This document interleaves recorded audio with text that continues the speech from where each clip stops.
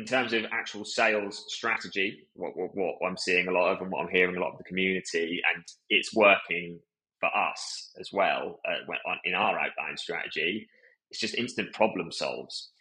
A lot of salespeople are unloading the library from the first touch point, when in actual fact you just the prospect just looking for a book, or even better, just a page in the book. Like, do you know what I mean? Like that's what they need.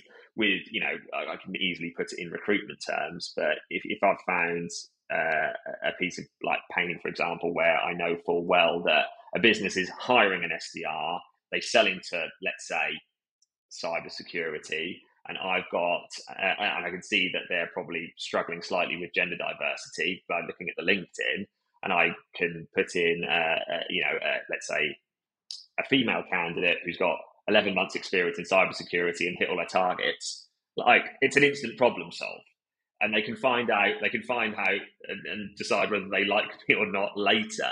People are just trying too much as to like sell themselves, go over the top on personalization, unloading all of their offering, rather than just being like, I see you've got a problem here, solve it, then let's chat, and then they can find out about you and what else you do and all that sort of thing. So the instant problem solve is probably the biggest thing that we're seeing right now, and that's what's getting results.